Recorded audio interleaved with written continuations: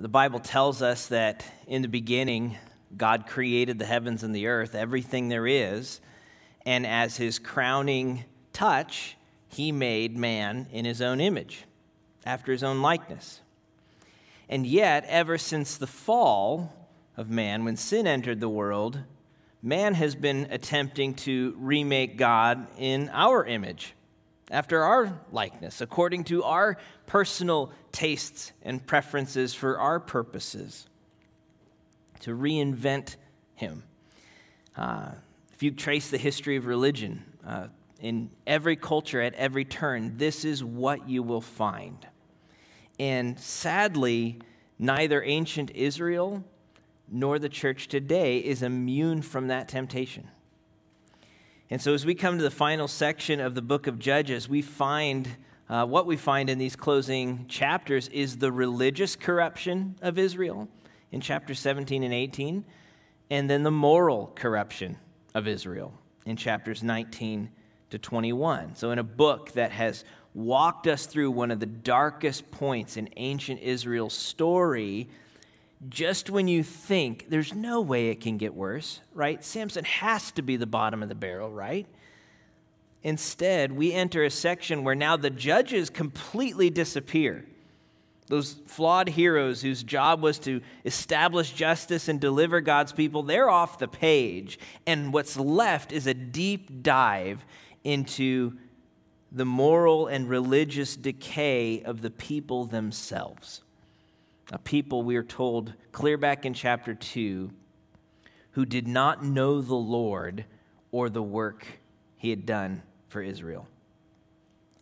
And when you try to practice religion without really knowing God or his saving work, you will invariably find yourself making it up as you go.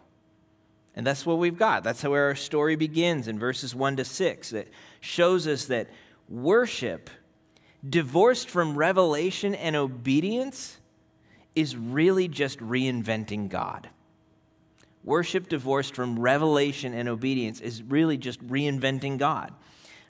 You could tell from the very first verse that this section, there's something new here. It doesn't begin the way we would expect. You expect in the book of Judges to read, once again, Israel did evil in the eyes of the Lord, and the Lord handed them over to their enemies, and they cried out for help, and the Lord raised up a judge. We don't have any of that here. Instead of that, verse 1 begins, there was a man of the hill country of Ephraim whose name was Micah, not to be confused with Micah the prophet later in the Old Testament. But the story all of a sudden zooms in from this national scale down to this single household. And it kind of picks up right in the middle of an ongoing story. Verse 2, he said to his mother, the 1,100 pieces of silver that were taken from you, about which you uttered a curse and also spoke it in my ears, behold, the silver is with me, I took it. It's kind of like one of those movies that starts in the middle of a scene without any explanation, and then you expect a flashback at some point 3 weeks earlier and so on and so forth. But we don't have that here. We're dropped right into the middle of a family conflict. A son has stolen 1,100 pieces of silver from his mom. Incidentally, the same price that Delilah was paid to betray Samson. The mother has cursed whoever took it. The son heard that curse and is now afraid of it, and so he gives it back. And so you wonder, what's mom going to do? This is no small sum of money. I mean, you imagine waking up one morning and finding out that tens of thousands of dollars are missing from your bank account. What's she going to do with that? You would expect some disappointment, right? Some level of anger or outrage even. Certainly some sort of discipline. But this is where the story gets weird and then keeps getting weirder. Rather than being upset, she praises her son for handing it back, and then turns the curse that she had uttered into a blessing, which on the one hand is kind of a remarkable expression of compassion. On the other hand, it feels so dysfunctional, like just completely ignoring this major thing that happened. But then in verse 3, she decides to dedicate the silver that was returned to the Lord, to Yahweh, Israel's God. That's nice, right? in order to make a carved image and a metal image. That's not nice. That's not right. That's not how this is supposed to work. She's talking about worshiping the Lord, Israel's God, but she's attempting to do it in a way that is expressly forbidden by God in his covenant with Israel. It's the second commandment. You shall not make for yourself a carved image or any likeness of anything that is in heaven above, or that is in the earth beneath, or that is in the water under the earth. And they don't stop there. Even though she says she's dedicating the silver to the Lord, she only gives 200 pieces of it. She keeps most of it for herself. And when the silver image of Yahweh is done, her son Micah takes it and he adds it to his shrine, or more literally, his house of gods.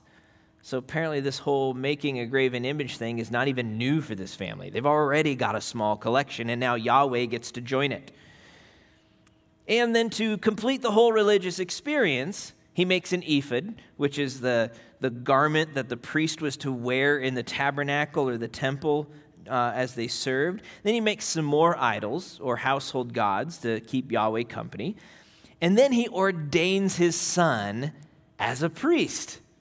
Perfect, right? The complete do-it-yourself religious experience right in his own living room, his little mini temple. Despite the fact that Ephraim is not very far from Shiloh, where the tabernacle, the real tabernacle, was during this time of the judges. So you read this story, and it's hard to know whether to laugh or cry, right? I mean, you're tempted to be a little encouraged. At least they're trying to worship Yahweh this time instead of the gods of the foreign nations around them, which is what we've seen throughout the book.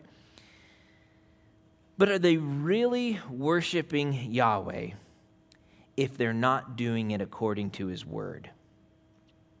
Are they really worshiping Yahweh if they're not doing it according to his word? I mean, they've got so many of the externals, right? The external trappings. A lot of this sounds very familiar, like you're reading it out of Exodus or Leviticus, and yet it's all off.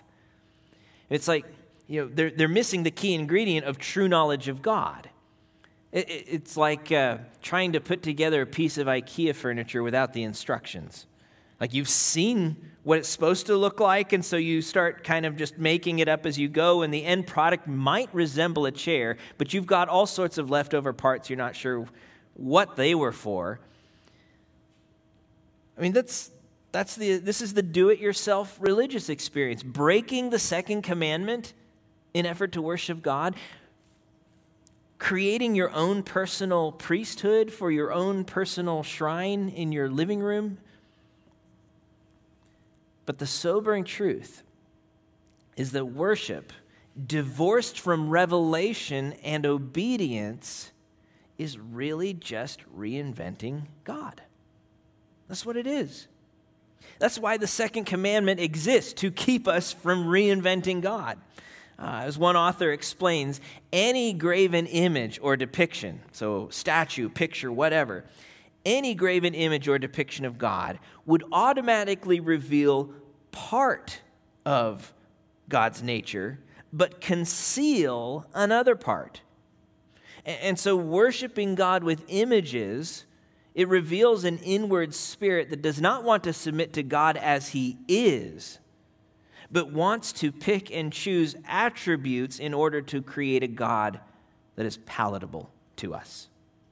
A God made in our own image. And while in the Western world here, we are less inclined to break out the Sculpey clay and create an actual, graven image or something like that, we are experts at reinventing God. I mean, you think about how often you hear someone say, well, I don't believe in a God like that. I like to think of God as such and such. It's such a common expression. It's reinventing God. But God is not whoever we want him to be. He is who he is and has revealed himself to us in his word and ultimately in his Son, Jesus Christ. As Tim Keller explains, fundamentally, the faith of God's people is a revealed faith. God shows us who he is. He reveals himself in his word. We do not discover him through our reason or experience. In short, God says, worship me as I am, not as you want me to be, and worship me as my heart directs, not as your heart suggests. Worship divorced from revelation and obedience is really just reinventing God. And so you look at that and you're like, how in the world did Micah and his mom get so far off? Like, where does this come from? Well, the narrator tells us in verse 6, in those days, there was no king in Israel. Everyone did what was right in his own eyes. Everyone did what was right in his own eyes. Now, it's interesting that the narrator connects Israel's compromised worship with the absence of a king, something that the book of Judges has been hinting at all along, and we'll come back to that later. But the second phrase there is what I want to focus on for a moment. And it really captures what's happening here. The fact that everyone is doing whatever is right in their own eyes. So earlier in the book, we were told that Israel was doing evil in the eyes of the Lord. That was one of those repeated phrases we saw. They're still doing that. The only difference now is that the Lord isn't even the standard against which it's measured. I am. You are. Whatever we see in our own eyes, that becomes what is right. Each person is now creating their own standard for right and wrong, good and evil. And it doesn't take a lot of imagination to recognize how it is no different today, right? It is no different today. In fact, what Judges criticizes of everyone doing the right in their own eyes is celebrated and lauded today as the ideal, the standard that we all should aspire to. Philosophers even have a term for it. They call it expressive individualism. Expressive individualism, as Trevin Wax explains, this is the belief that the purpose of life is to find one's deepest self and then express that to the world, forging that identity in ways that counter whatever family, friends, political affiliations, previous generations, or religious authorities might say. So it's basically the plot line of every Disney movie, right? Figure out who you are, forge your identity, and find yourself in opposition to the naysayers.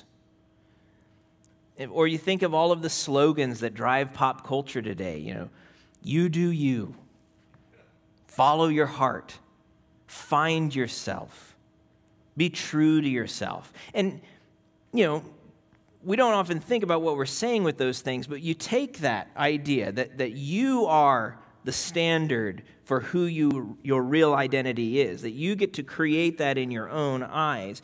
Apply that to religion then, and as Wax explains, if, according to this concept of expressive individualism, if the first and greatest commandment is to be yourself, then the unforgivable sin is to be false or to wilt before some external benchmark that others, like the church, might foist upon you. Sin is the failure to be true to yourself. Thus, the solution is not repentance, it's reassertion. It's to reestablish your claim to ultimate sovereignty over your life, and then to courageously stand against the outside forces that would call you to any sort of conformity. I mean, this is the air we breathe today. This is the air we breathe. This is our culture. But understand this. Hear this.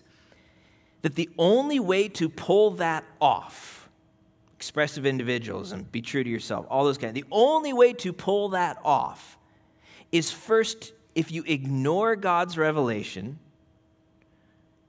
if you reject or disregard his commands, and then remake him into your own image.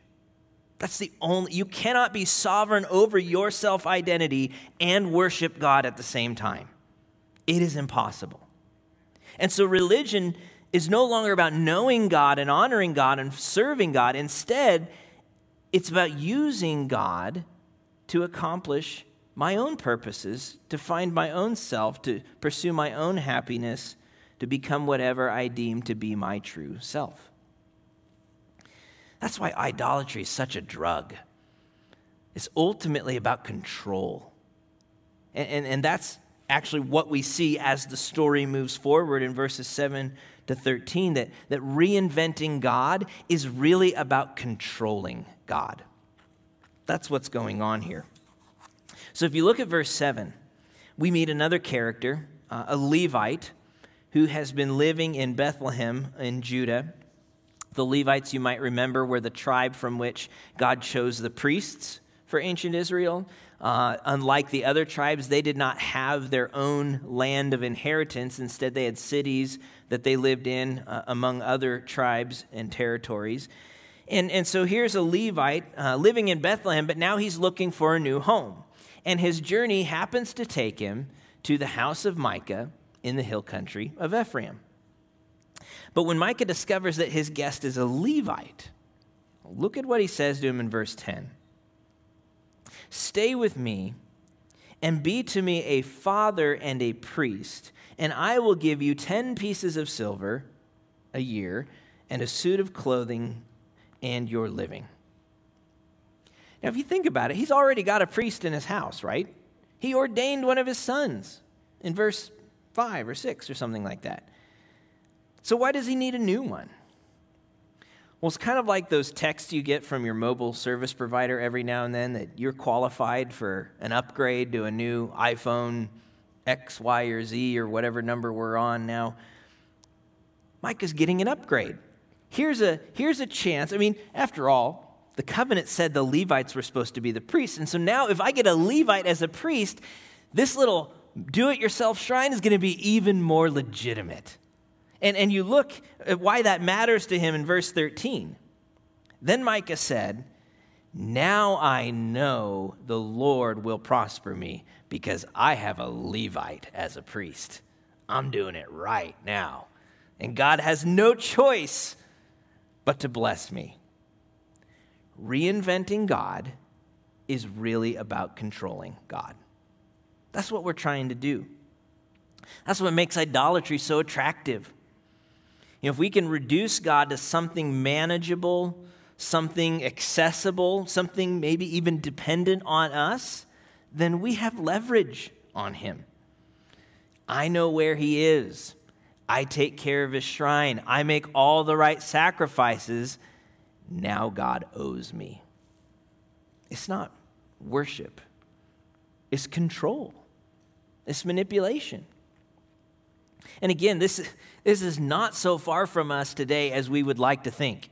Anytime we think that we can control guarantee a certain divine outcome based on our behavior or our actions, if I just read the Bible or go to church, or if I get baptized or take communion or love my neighbor or support some cause, then God has to bless me.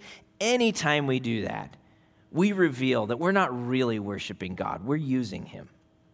We're using him. More than that, we're reducing him to just some other capricious pagan god who has to be appeased and taken care of. It's an insult to the Lord. Because God is not whoever we want him to be. He is who he is. And we have access to God not by reducing him or reinventing him, but by his grace through faith in his Son, Jesus Christ. We have access to God. Praise be to God. But it's not because we take control of him. It's because Jesus has given everything to make us his own. The point, the goal of faith is not to control God, but to surrender to him, that his will might be done on earth as it is in heaven. The sad part of this section is that Micah, He genuinely thinks that God is going to bless his idolatry and his disobedience. Like, that's what idolatry does, right? It messes you up. That's what happens when we remake God in our own image. We think that we're obeying him and even honoring him, when in fact we are disregarding him, rejecting him, even spitting in his face. But it gets worse, because not only does idolatry offend God, it therefore also disappoints us. It disappoints us. And that's what we see in the last section of our story in chapter 18, which we didn't read beforehand, but I encourage you to read it on your own. That reinventing God will leave you as empty as the false gods that you make. Reinventing God will leave you as empty as the false gods that you make. So chapter 18, the camera kind of zooms out a little bit from a single household in Ephraim. Now we're looking at the whole tribe of Dan. And though, as we're going to see, Micah and the gods that he made still are a central part of this story. But we're reminded at the beginning of chapter 18 that, kind of like the Levite earlier, the tribe of Dan is looking for a place to call home. Even though they received an inheritance in the book of Joshua in chapter 19, they were unable to take it. You might remember back in Judges 1, verse 34, the Amorites pressed the people of Dan back into the hill country, for they did not allow them to come down to the plain. And so instead of obeying God and taking the land that God actually gave them, they decide to go look for an easier target, something that is, quote, quiet and unsuspecting.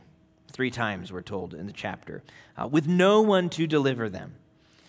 So like Israel of old, they send out a scouting party to spy out this city that they think is going to be an easy target.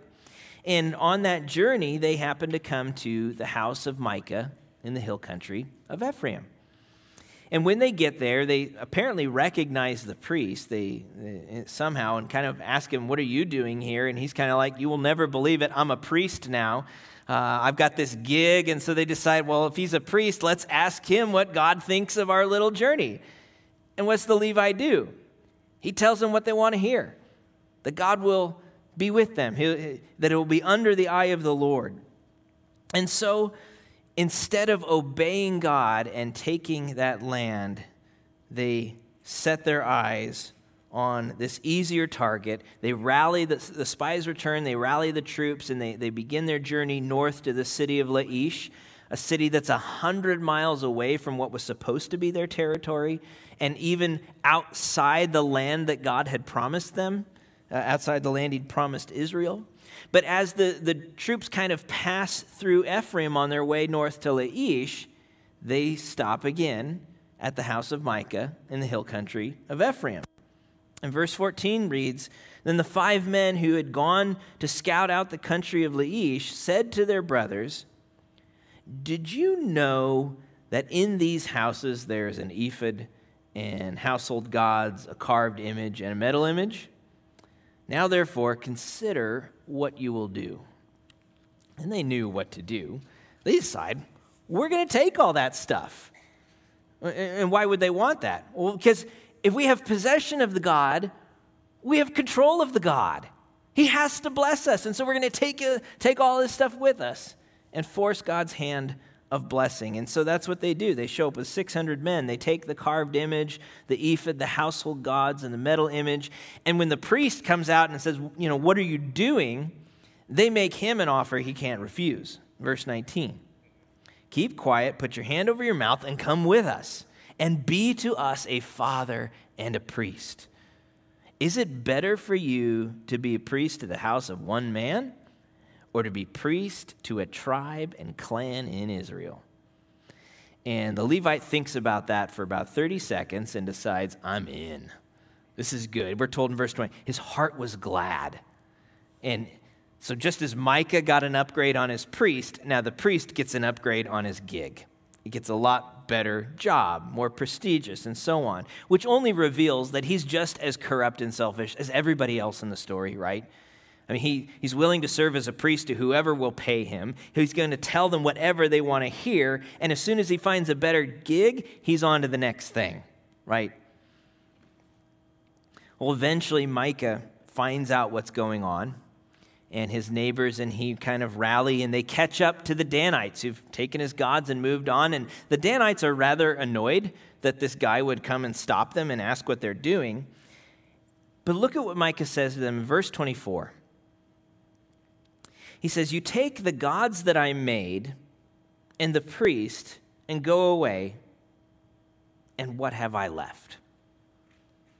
What have I left? Why is he so upset? Because all of a sudden, he's empty.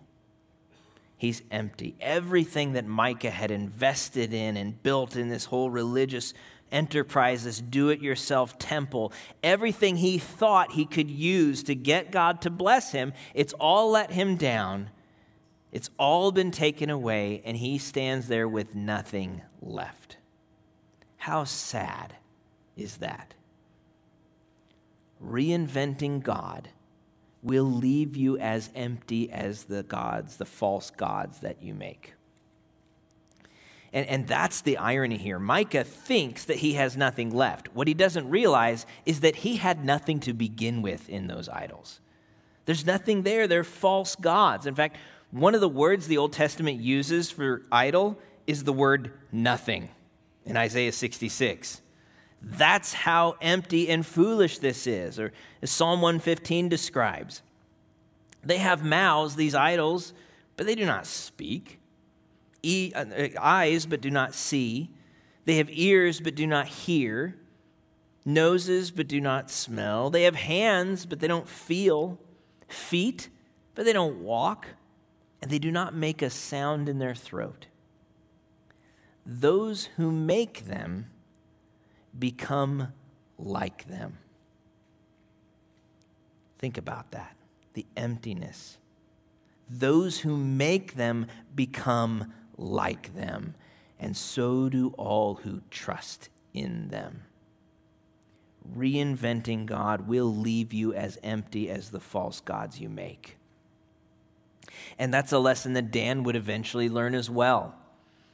After they conquer Laish and they rename it Dan, they set up Micah's idol and kind of open up his shrine in their own hometown as an alternate place of worship from Shiloh, which is where the real tabernacle was at this time. And the Levite and his descendants become priests for this tribe for generations to come. But there are two shocking revelations in verse 30. First, we find out the name of the Levite, Jonathan, the son of Gershom, the son of Moses. We're talking about someone in Moses' own family, just a few generations away.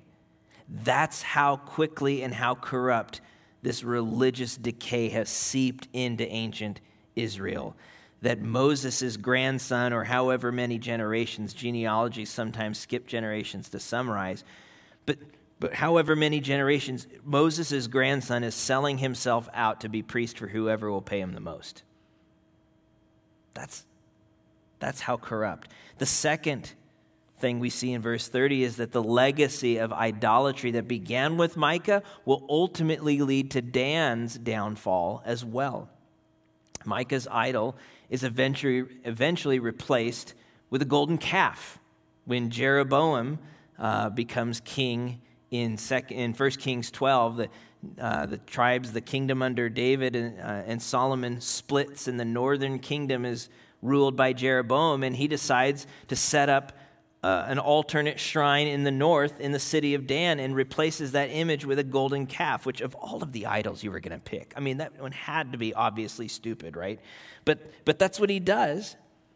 And verse 30 tells us that Jonathan's descendants, as they continue to serve this sham temple, they do so until the day of the captivity of the land, which is a reference most likely to when the nation of Assyria came in and wiped out the northern kingdom explicitly because God was judging their idolatry. That's what 2 Kings 17 tells us.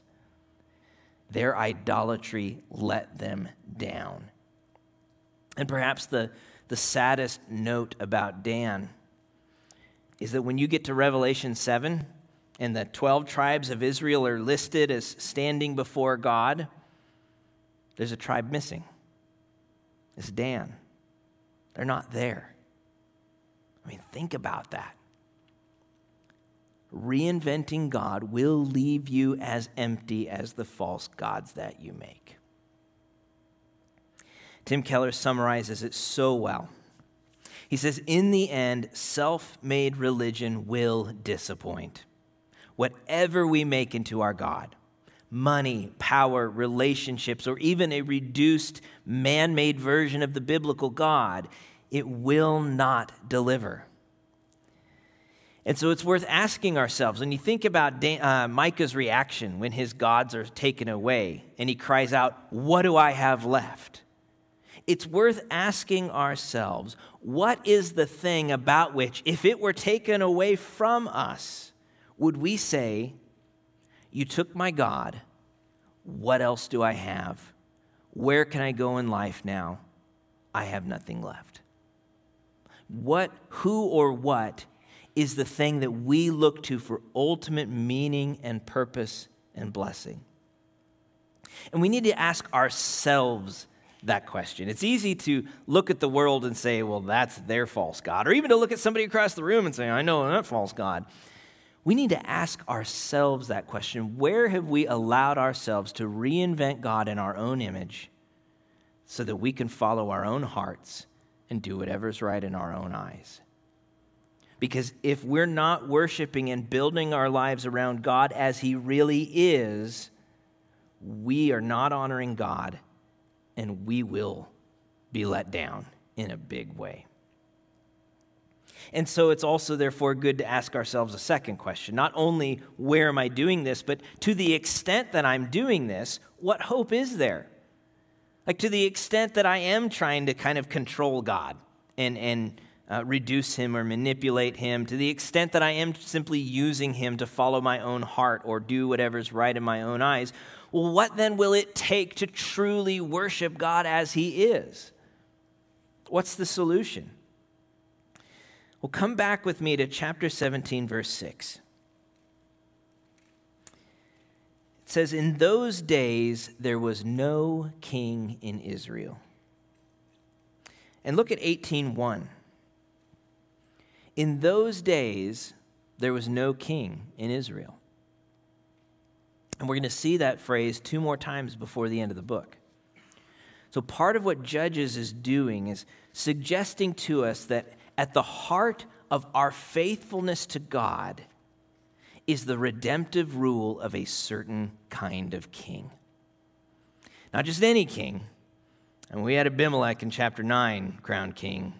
That was a disaster, right? So it's not just any king, but a king who will truly establish justice. A king who will walk in righteousness according to God's law. A king, boy, it would be nice if this king wasn't subject to death, because every time a judge dies in this book, Israel spirals into further sin. A king who ever lives to plead for us. And of course, after Judges, eventually you get to the book of Samuel and Israel gets a king, right? It's great. And we meet lots of kings in the Old Testament, but none of them accomplish all that God envisions, and none of them supply all that God's people need. And so the Old Testament at the end of the day leaves you wanting because it's not done with the story. It sets the expectation and directs the desire, but the fulfillment doesn't come until you meet the true King, Jesus. The King that we actually need, the King through whom worship is actually possible. Worship that truly submits and surrenders and satisfies is only possible through King Jesus. In Jesus, we find out who God really is. I mean, there's no more reinventing God. There's no refashioning Him after my image or according to my likeness. Rather, Colossians 1, He, Jesus, is the image of the invisible God. You don't need to make images. Jesus is the image. He's the one who fully reveals God to us. The firstborn of all creation, for in him all the fullness of God was pleased to dwell. Every image we try and make only captures a tiny part of God, and it conceals so much of him. But in Jesus, all the fullness of God was pleased to dwell. Nothing is concealed. And through him, to reconcile to himself all things, whether on earth or in heaven, making peace by the blood of his cross. Colossians 1:15 through 20. If you want to know who God is and what true worship looks like, listen to his word and look at his son. Listen to his word and look at his son. God is not whoever we want him to be or whoever we like to think of him as. He is who he is. And he has revealed himself to us in his word and ultimately in his son, Jesus Christ. And we are not whoever we want to be. We are who God, our maker and savior, says we are. Made in his image with intrinsic value and dignity. Redeemed by his grace through faith in his son. Set apart from this world to serve God, not by doing what is right in our own eyes, but by submitting to his holy word, surrendering to his gracious will, and finding in him a satisfaction that none of our man-made cheap imitations could ever compare with.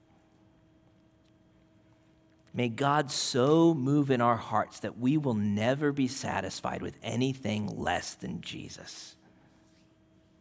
And may we drink deeply of his word and look so intently at his son that God would be honored among us with a worship that treats him as he truly is. Let's pray. Gracious Father, Lord, we confess that you are so better than anything we could come up with. Lord, we confess that had you asked us to invent you, it would have been a nightmare. It would have been a selfish pandering. And Lord, thank you that you are who you are, not who we say you are. You are holy, you are righteous, you are just and merciful, gracious and compassionate, slow to anger and abounding in steadfast love. That you are who you have revealed yourself to be. And thank you, Lord, that you have revealed yourself to us through Jesus, your Son. That because of him, we can actually worship you. We have access to God the Father through our union with Christ, his Son, in your presence by the Spirit. Lord, what an absolutely incredible gift that is. May we rejoice in who you truly are. And would you keep us from trying to improve upon you or trying to make you less so that we can make ourselves more? Lord, satisfy us in Christ that you might receive the worship due your name. And it's in Jesus' name we pray. Amen.